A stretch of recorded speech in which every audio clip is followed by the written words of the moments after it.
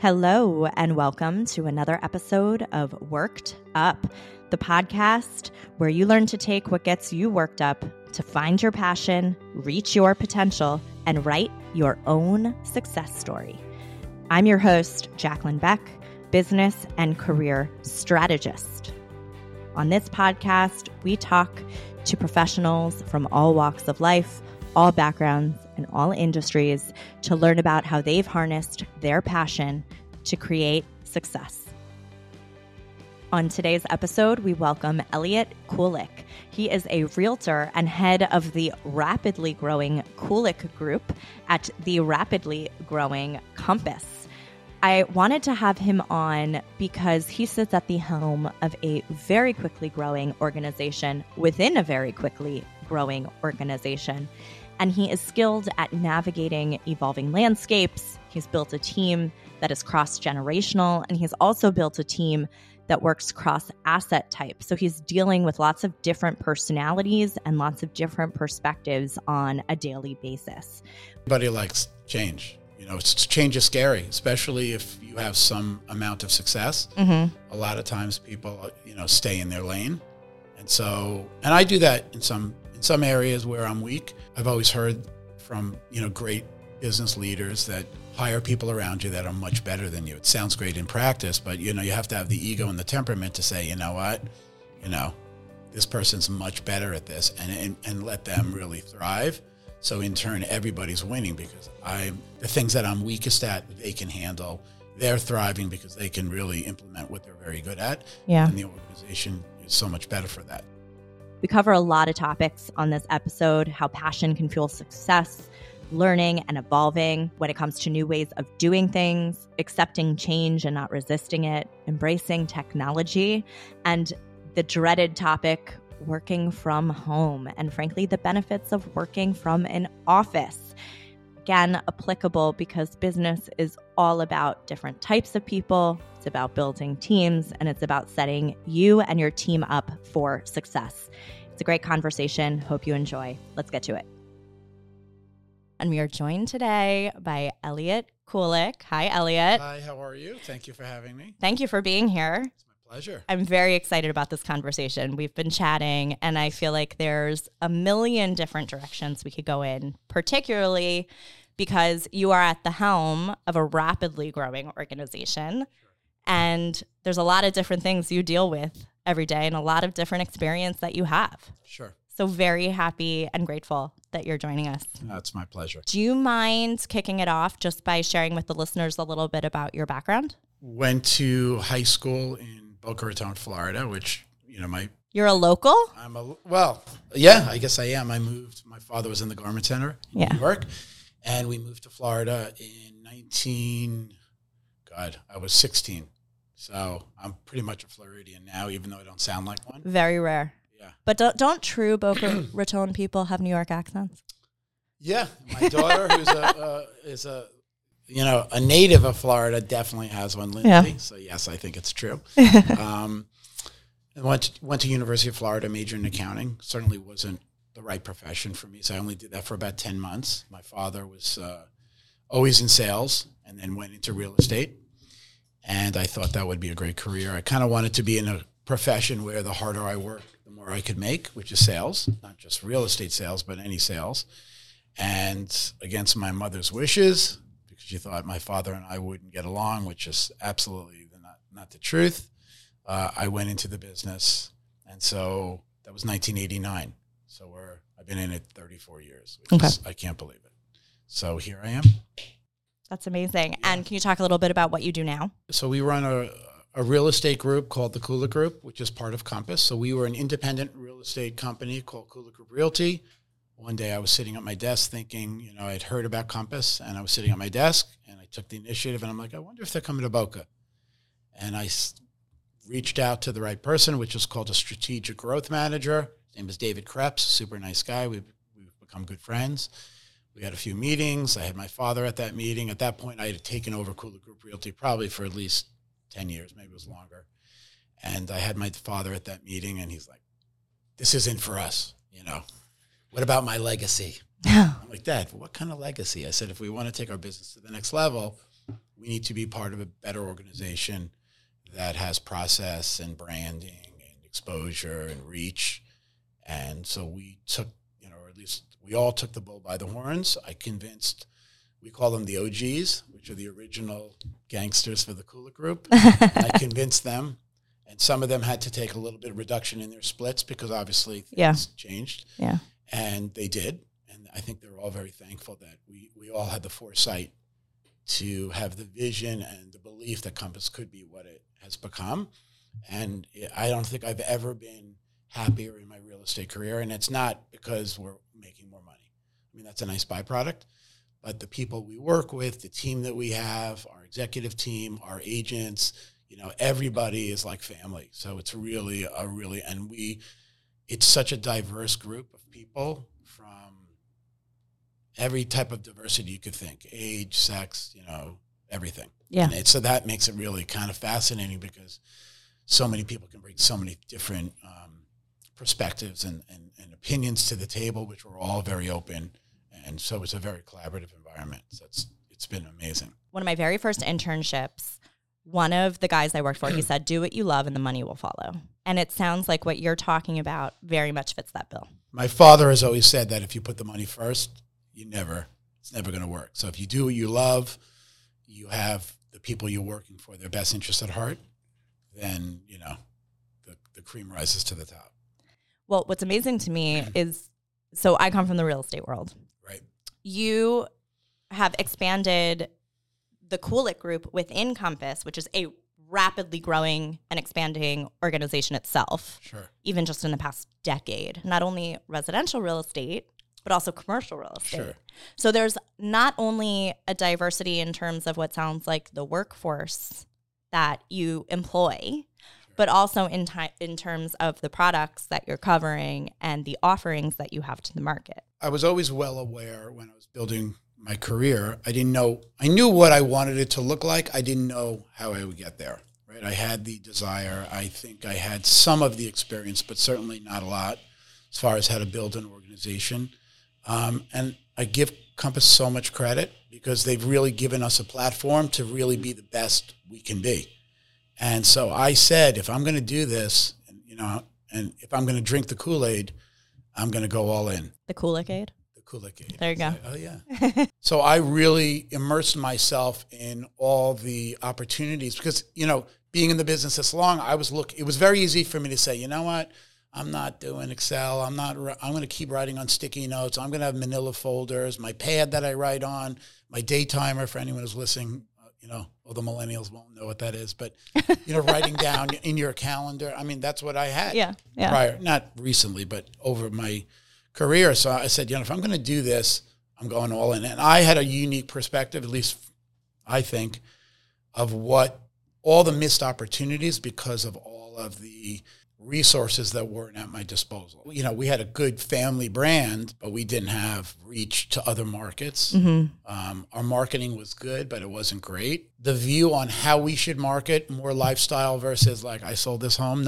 Anyone who works with us always wants to know that they're working with someone who knows what they're doing. As a salesperson, you're saying, okay, I need to tell them how many homes I've sold. It's really more than that. And so Compass really brought to light them getting to know you, obviously doing things like this, using social media, which obviously didn't exist up until, I forget how long, maybe 10 years ago, maybe less. Mm-hmm. So imagine being in a business where there's no cell phones, there's no digital marketing, everything is newspapers, everything is print, and trying to get your message out. I mean, we used to take out, full-page ads in the Sun Sentinel, or my sellers would say to me, are you advertising in the New York Times or the New York Post in New York? Classified ads. That's what we used to do.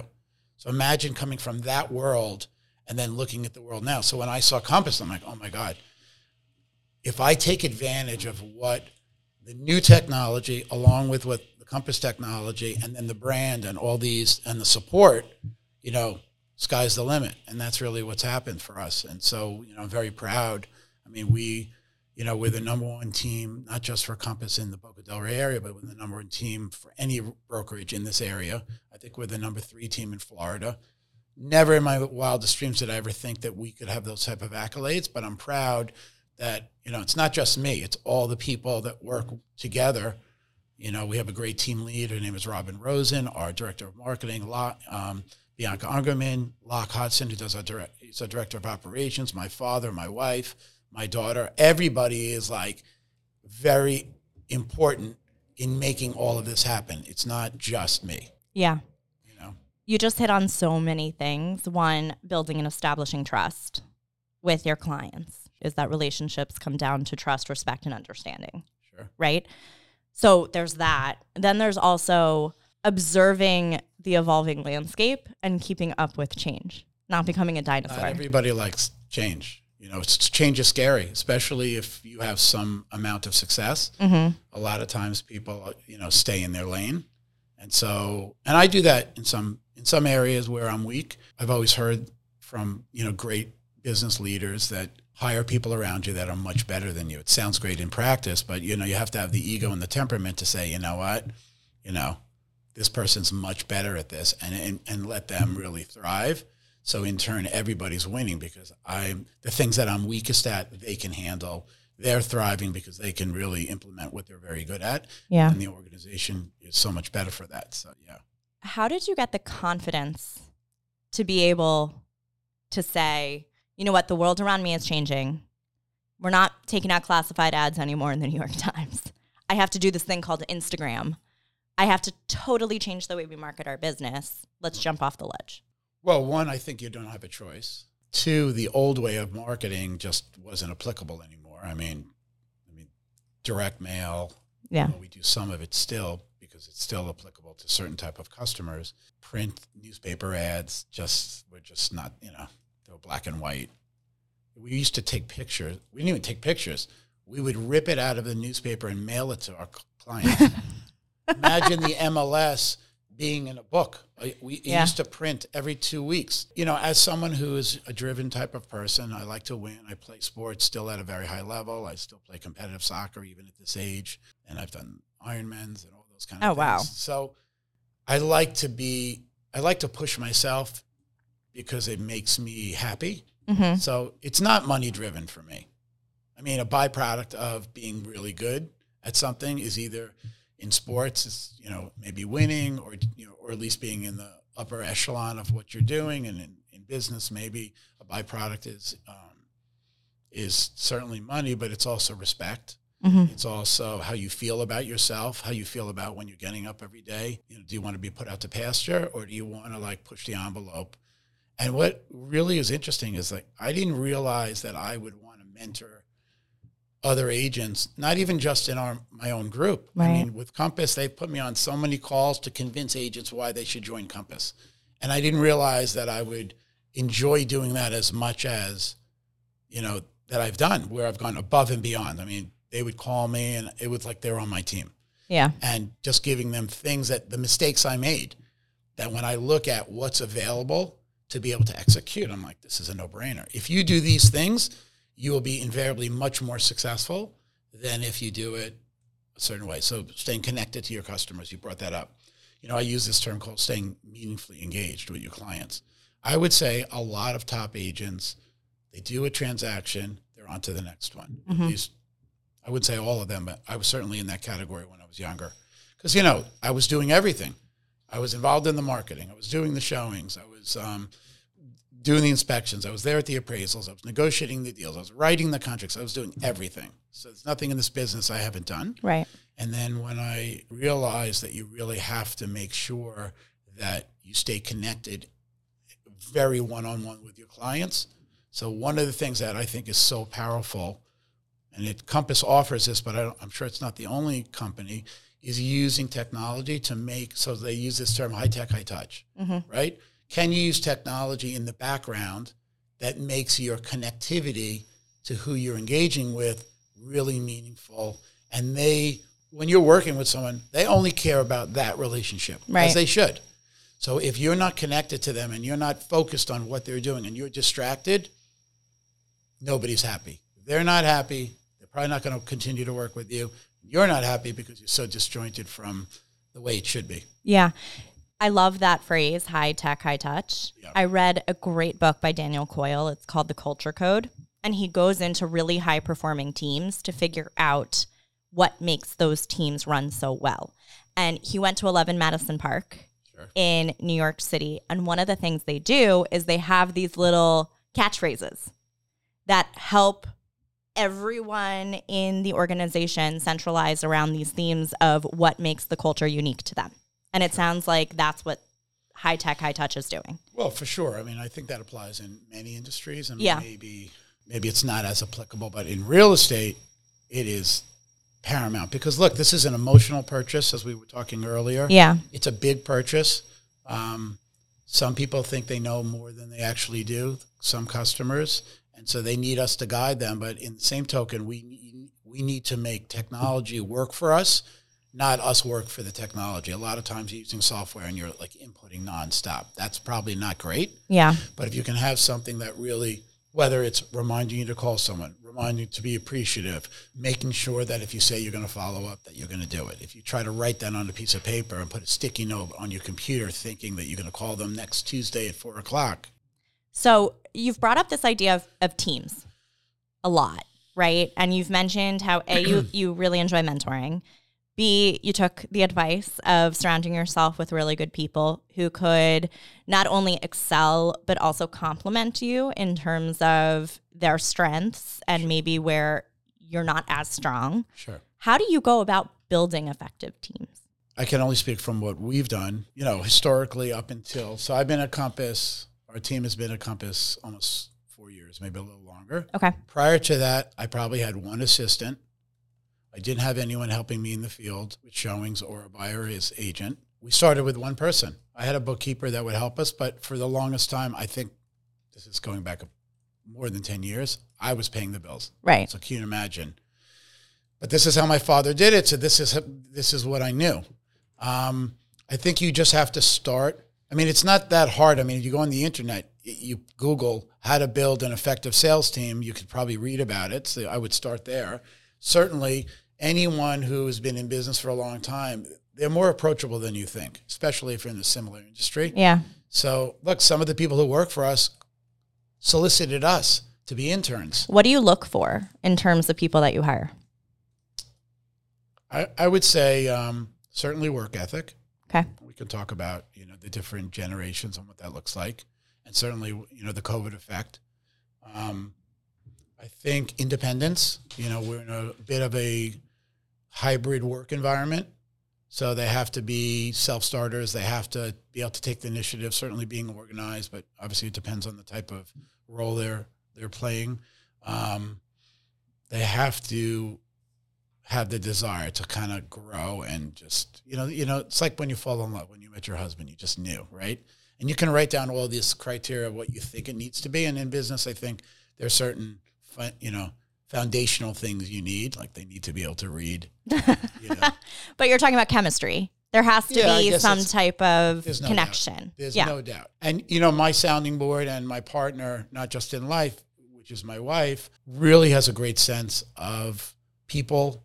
A lot of the interviews we have where we bring on someone as an employee, she's part of that. She has a different insight than I do. And so she has really been very strong in helping us pick the right people and having good insight with that. So, yeah. It's so funny to me because I spent almost 15 years on Wall Street, and people would dismiss the people side of the business. They would dismiss the, quote, soft skills, the communication skills, the empathy, the emotional intelligence. You can bundle it however you want. Right. And at the end of the day, that's how you build the trust, the respect.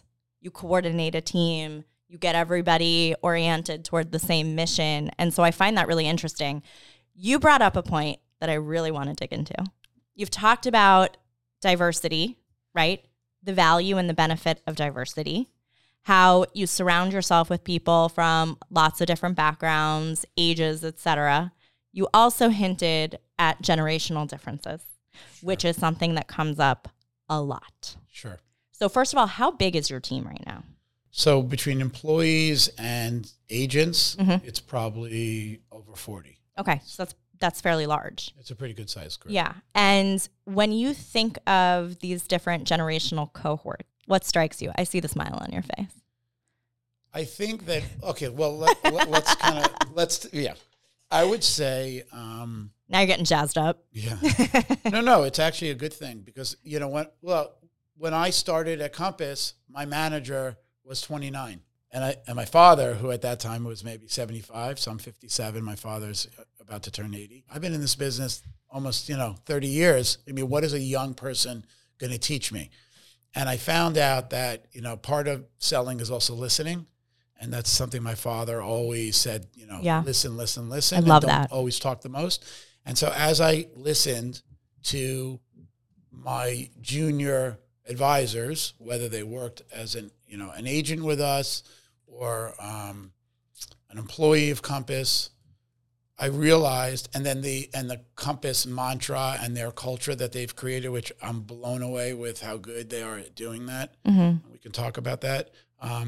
I realize that everybody has a unique perspective on how they're looking at the world.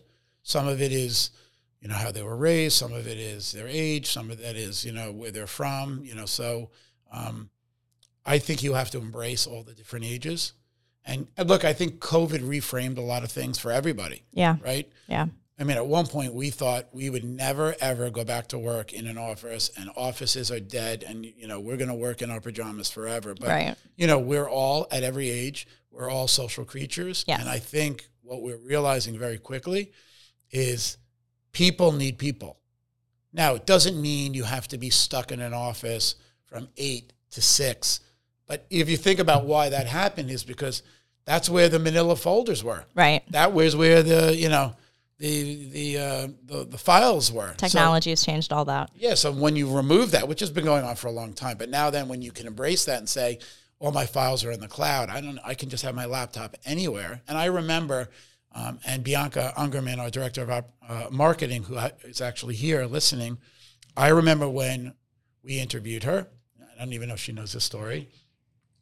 So about a few weeks, maybe a month into it, she's like, you know what? Because she was in the office, she was in a cubicle, it was really cold in there, and she comes to Wendy and she says, I don't feel inspired working in the office like this because it wasn't anything like what we have, now. I'd like to have some flexibility to work at Starbucks. So I'm like, my initial reaction, which was completely wrong, was, are you kidding me? You need to go to work. I mean, you got to drive to work and blah, blah, blah. And so I spoke to Lindsay. And Lindsay at that time said, I don't know how long Bianca's been with us, maybe 4 years. Right? Okay, so 4 years ago. So Lindsay is 26, she's 22. So I'm like, Lindsay, what do you think about this? She's like, what do you care where she works as long as she does, the job and she's way surpassed, that. Yeah. I think you need to let people thrive. How would you like it? You just had another child. You have 2 sons now. How would you like it if they mandated you that you can't see your kids and you're leaving at 7:30 in the morning and you're commuting on the train and then you don't get home till 7? If you can't thrive in your personal life and your business life, something's going to give a little bit. Well, I think it's A, very forward thinking that you acknowledge that, and B, I have this conversation with my mom all the time because I was raised by a working mom and I have no idea how she did it. Granted, they didn't have technology. So when you came home, you were done, right? You left work at work. Whereas now you could be working until all hours of the night because you're never off and you're constantly connected to people. Right. And then texting and email. And so you're working anyway, even if you're not in the office. So, finding the right balance between having people that work together that feel really happy in their personal and their business life. Now, having said that doesn't mean that you should be holding meetings, and, doing something like getting a pedicure in the middle of the day while you're on a video call. Right. Right. I don't know if I love, I get why that happens, but there's an appropriateness factor. It's still professional. It's got to be right. So there's got to be a give and take on both sides, but you need to also have the ability to build culture. Yeah. Culture can't really be built, in my opinion, virtually. In some examples, maybe it can be, but I don't believe it can. Yeah. So I think there has to be a blend of both and a reasonableness for both. Yeah. I can't tell you how many people I speak to almost daily who want to be back in the office.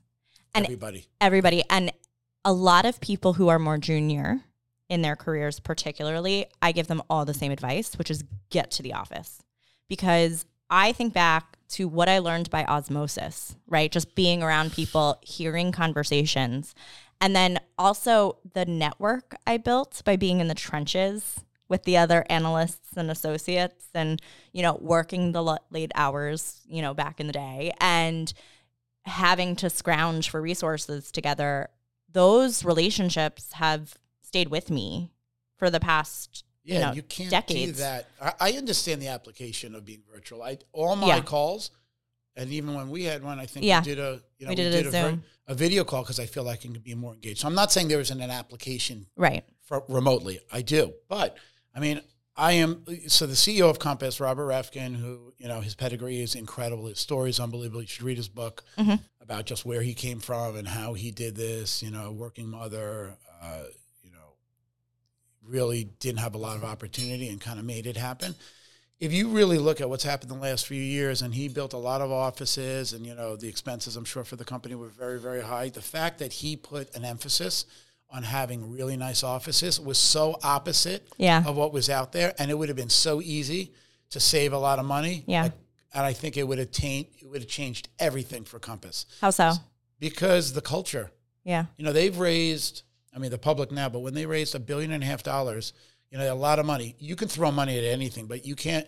Money does not build culture. Money does not get everybody, including the employees and the agents, to really be on the same page and create this collaborative, incredible environment. So, what do you think does build culture?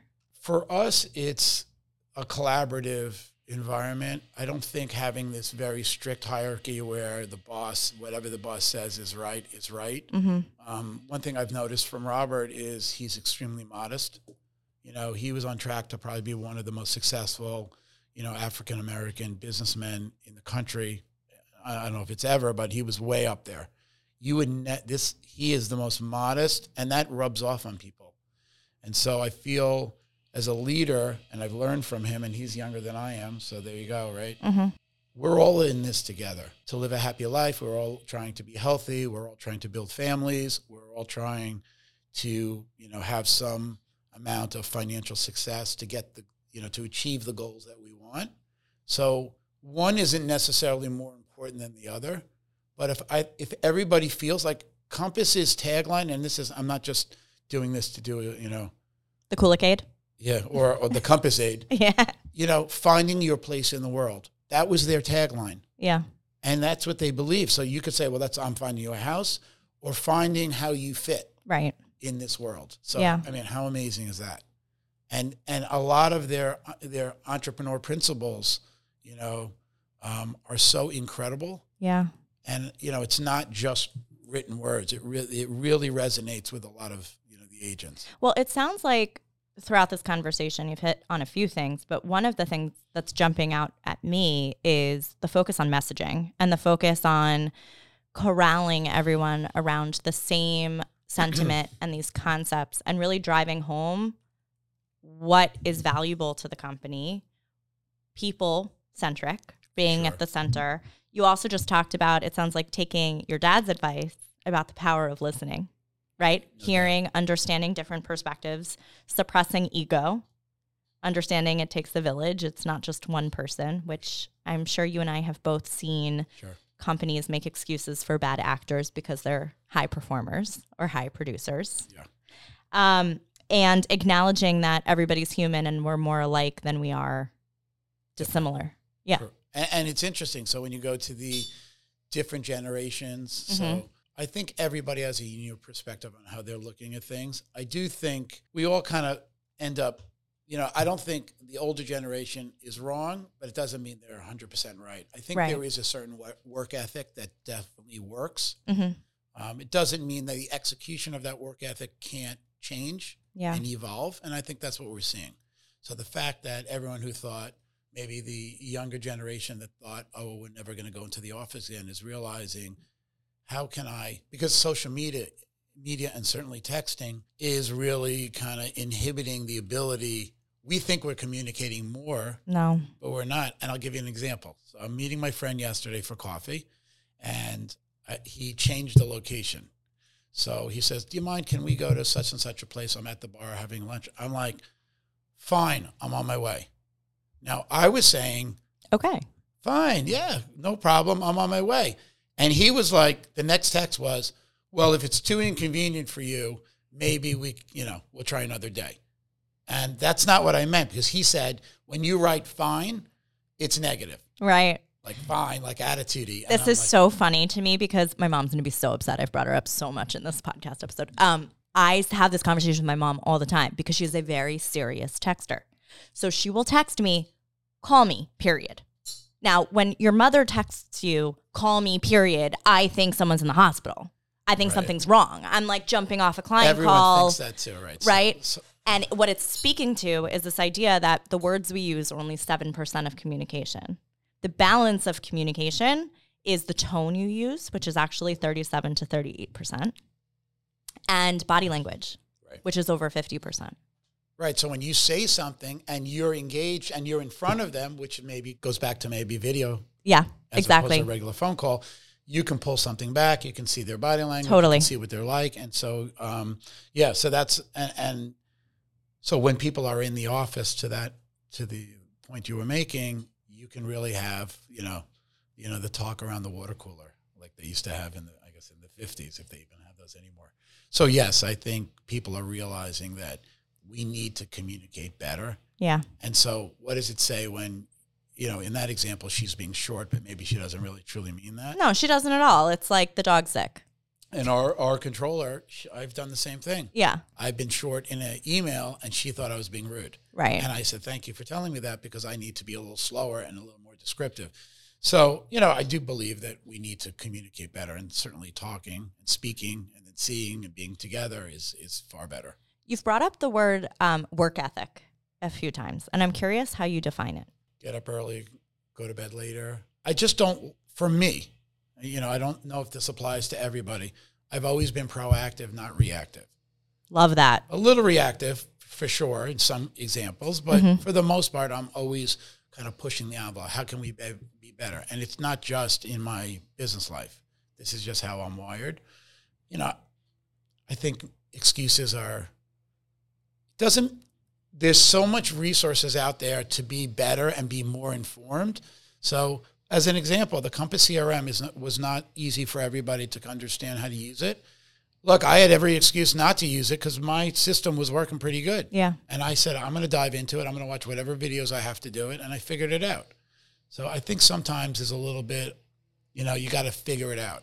Yeah. And so that goes to work ethic. How are you going to make things happen? How do you think the generations are redefining or reorienting? Look, I look at my daughter who's 26, and she works like a salesperson from 50 years ago. Yeah. Because the core foundational, a core salesperson has the same, and she kind of reverts back to maybe some old school stuff. Mm-hmm. Not because we put it in front of her. It just kind of happens. I think in every age group, you're going to have some people who are the pushers, some people are a little more complacent, some people are going to make excuses, some are going to be underachievers, overachievers. I think it's incumbent upon, more established people to kind of do things like this to make them more aware of there's more than one way to do something. Yeah. And that just because they can Google and research, it doesn't mean they're not informed about the application of that information isn't as cut and dry as they might think it is. Yeah. So sometimes you have that a little bit.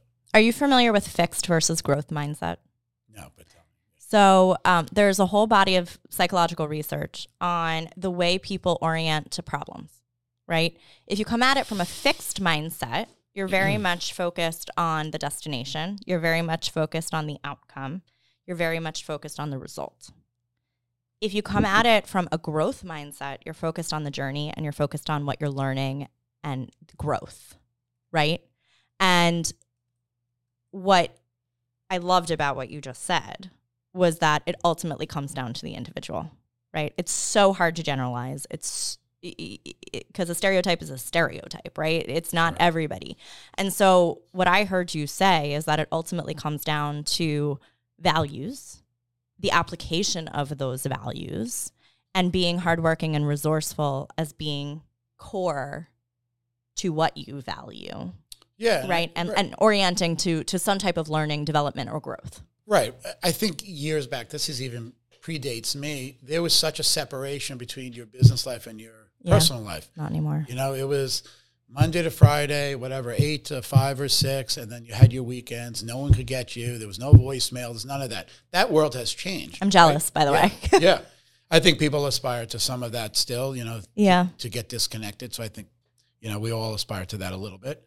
But now there's a blend of both. Yeah. So, you know, I think, at least for me, you know, the journey is, you know, when I look at my business journey, which kind of is part of my personal journey, because it's, you know, because of what I've done all these years. That's you. It's 7 days a week. It's all weaved into, and I think in retrospect, there would be things I maybe would have done differently. You know, some of it was just the nature of the business. Some of it was my personality. Some of it was, you know, the technology resources weren't available that are available now. So that's why when I see how an agent in this new world can operate and operate so effectively and efficiently. So when you talk about work-life balance, they are able to create that in a way that was not doable for any salesperson, certainly a real estate salesperson, you know, years ago. So, you know, I think they just have to take advantage of that. And they think the information's there either through something like this or, you know, finding it on, you know, different podcasts and videos, YouTube. Or asking people. There's also just good old-fashioned talking to people. I have people who are calling me all the time for that, and I'm sure other, you know, 50-year-old agents or business people are happy to tell them how they would have done things differently. Yeah. You know. So we're getting to that point where we're winding down. Sure. I want to rapid fire 3 questions to you. The first is that, you know, we've talked a lot about how in the past 4 years, you've changed. The way you've oriented to your business has changed. Your team makeup has changed, right? And it sounds like you've transitioned from, you know, being in the business to working on the business, or in other words, doing everything, to now having a team where you, instead of doing, you're leading. Sure. And I think that's something that a lot of leaders struggle with. Delegation, how to, you know, relinquish a little bit of control. We overachievers, which I am, love control. What advice would you give to somebody who is at the helm of a growing organization and needs to, I wouldn't say step back, but maybe elevate or delegate? I would say you're not as important as you think you are. You know, you're not as good as you think you are. You might.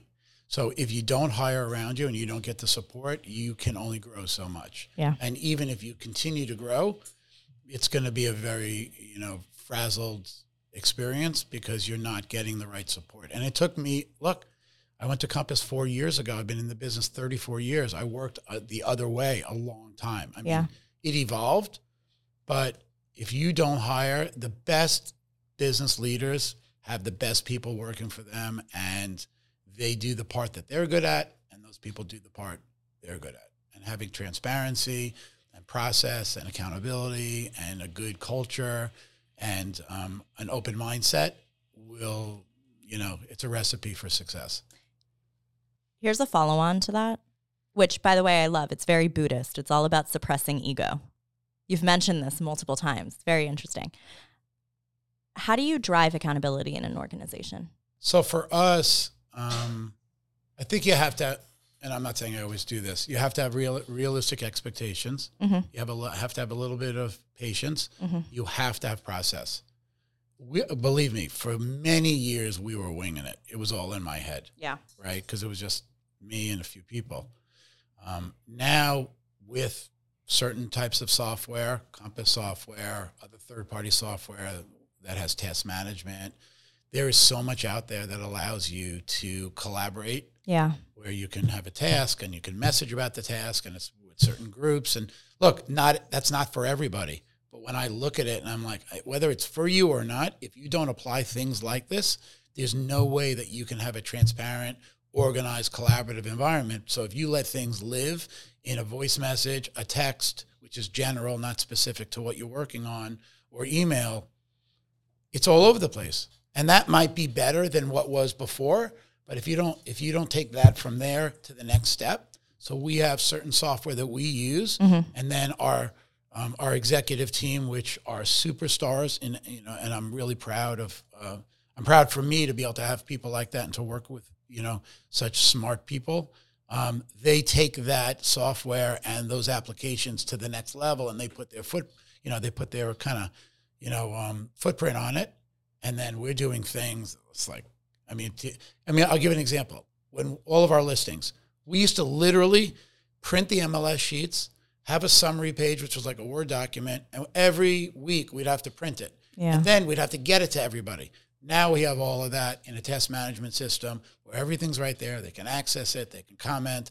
They can look at it. We can change it instant, right? Yeah. Now to you might say, God, that's so simple. Why wouldn't everybody do that, right? Why wouldn't everyone use like Google Drive or something like that? But that's not what they were used to doing. Right. So I was open to that, and it's been amazing for us.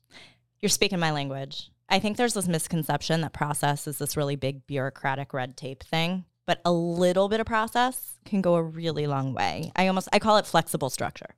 Sure. Right? Have some type of structure, but allow obviously for change, evolution, and sometimes people are just, it just scares them. Yeah. It's something different than what they're used to. Their old process seemed to work. But if you have if you have no process, that is your process. Right? Right? So we had a process, but I don't know how efficient it was. But when I look back and kind of maybe circling back to like why I like to talk to younger agents or agents is because I know what could have been better. And now when I look at the resources that are the tips of our finger, I'm like, kidding me? And a lot of that is how you stay connected to your customer. Yeah.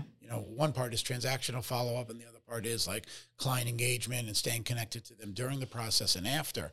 And, I think our last 4 years, we've been so, from my perspective, so much better at that. Yeah. And I can see the results of it because of how I feel about the business and how I see my customers feeling about how I'm interacting with them. Yeah. So I'm much more focused on that. So it's been great. Yeah. Yeah. 2 more questions. Go. We've talked a lot about your journey and how you focused on the journey and the learning. How has your definition of success evolved? Look, I think, like I said earlier, everyone always thinks that success is just financial. And it is part of that, but it's not the only thing. And as you're beginning your journey, it's all about maybe a little more of it's more heavily weighted. As you move into this journey, you realize that you want to work with people that you really feel good about, and you see them growing and how they can, strive to meet the goals they want. Not even just financial goals, but just feeling good about growing in their position, how they can add. And the truth is, as a leader, if you're not pushing the envelope to create more things, even though they're like, oh my God, he's coming up with another idea, and I'm sure, Bianca's probably smiling and she's like, oh my God, I can't take it. But, and I'm not saying I'm always right, but I'm throwing so many things at her. But they want to grow and they want to feel like they're like changing how things are looked at. And, we're working on a really cool a podcast that's going to start coming out in a big event in Boca. So, Congrats. Thank you. And I don't want to say too much about it yet until it's more finalized. But the point is, you need to push because they want to be pushed. But you can't, if you don't have that process and you throw so much at them, it becomes so stressful and frenetic. So I think using process and creating great opportunities and then collaborating on them, being excited about thought leaders and being having a great time doing it, because we really all enjoy being together and we're all very different ages and so many differences, but we have that common goal. Yeah. Our culture is incredible. Yeah. All right. Last question. Yes. Take this however you will. What do you know now that you wish you knew back then? What do I know now? I think when you're younger, first and foremost, we all want to be healthy and we all want to be happy. I didn't think that when I was younger, but when you're younger, you think you're invincible. Yeah.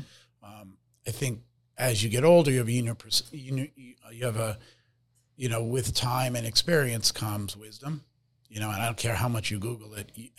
When you're younger, it just takes time. Yeah. Your business journey is a journey and you're going to have some ups and downs. I mean, a lot of this is cliche, but the reality is sometimes the downs are the ones that really feel worse than the successes. Like sometimes you feel like your successes are a given, like it just should happen, and then your failures are, just hurt much, much more. Yeah. I think you just have to enjoy the journey. And when I look back when I was younger, I do wish that maybe I had a little bit better work-life balance. But, I think you have to grind it out when you're younger to kind of get to a certain point. But that doesn't mean that, that was a mistake. It just was part of that journey. Yeah.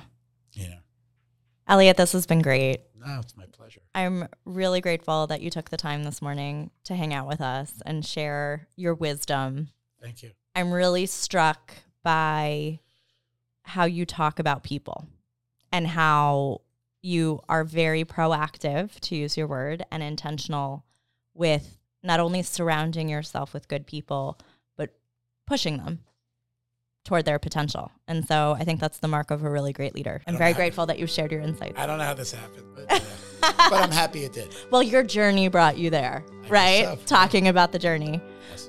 Well, thank you so much for being here. Thank you for having me. It's such a pleasure. And as always, thank you so much to all of our listeners for joining us on another episode of Worked Up. And please connect with us. Follow us on social, Instagram at Jacqueline Beck Consulting. Check out our website, www.jacquelinebeckconsulting.com, or email us, info@jacquelinebeckconsulting.com. That's JACLYNBECK. See you next time.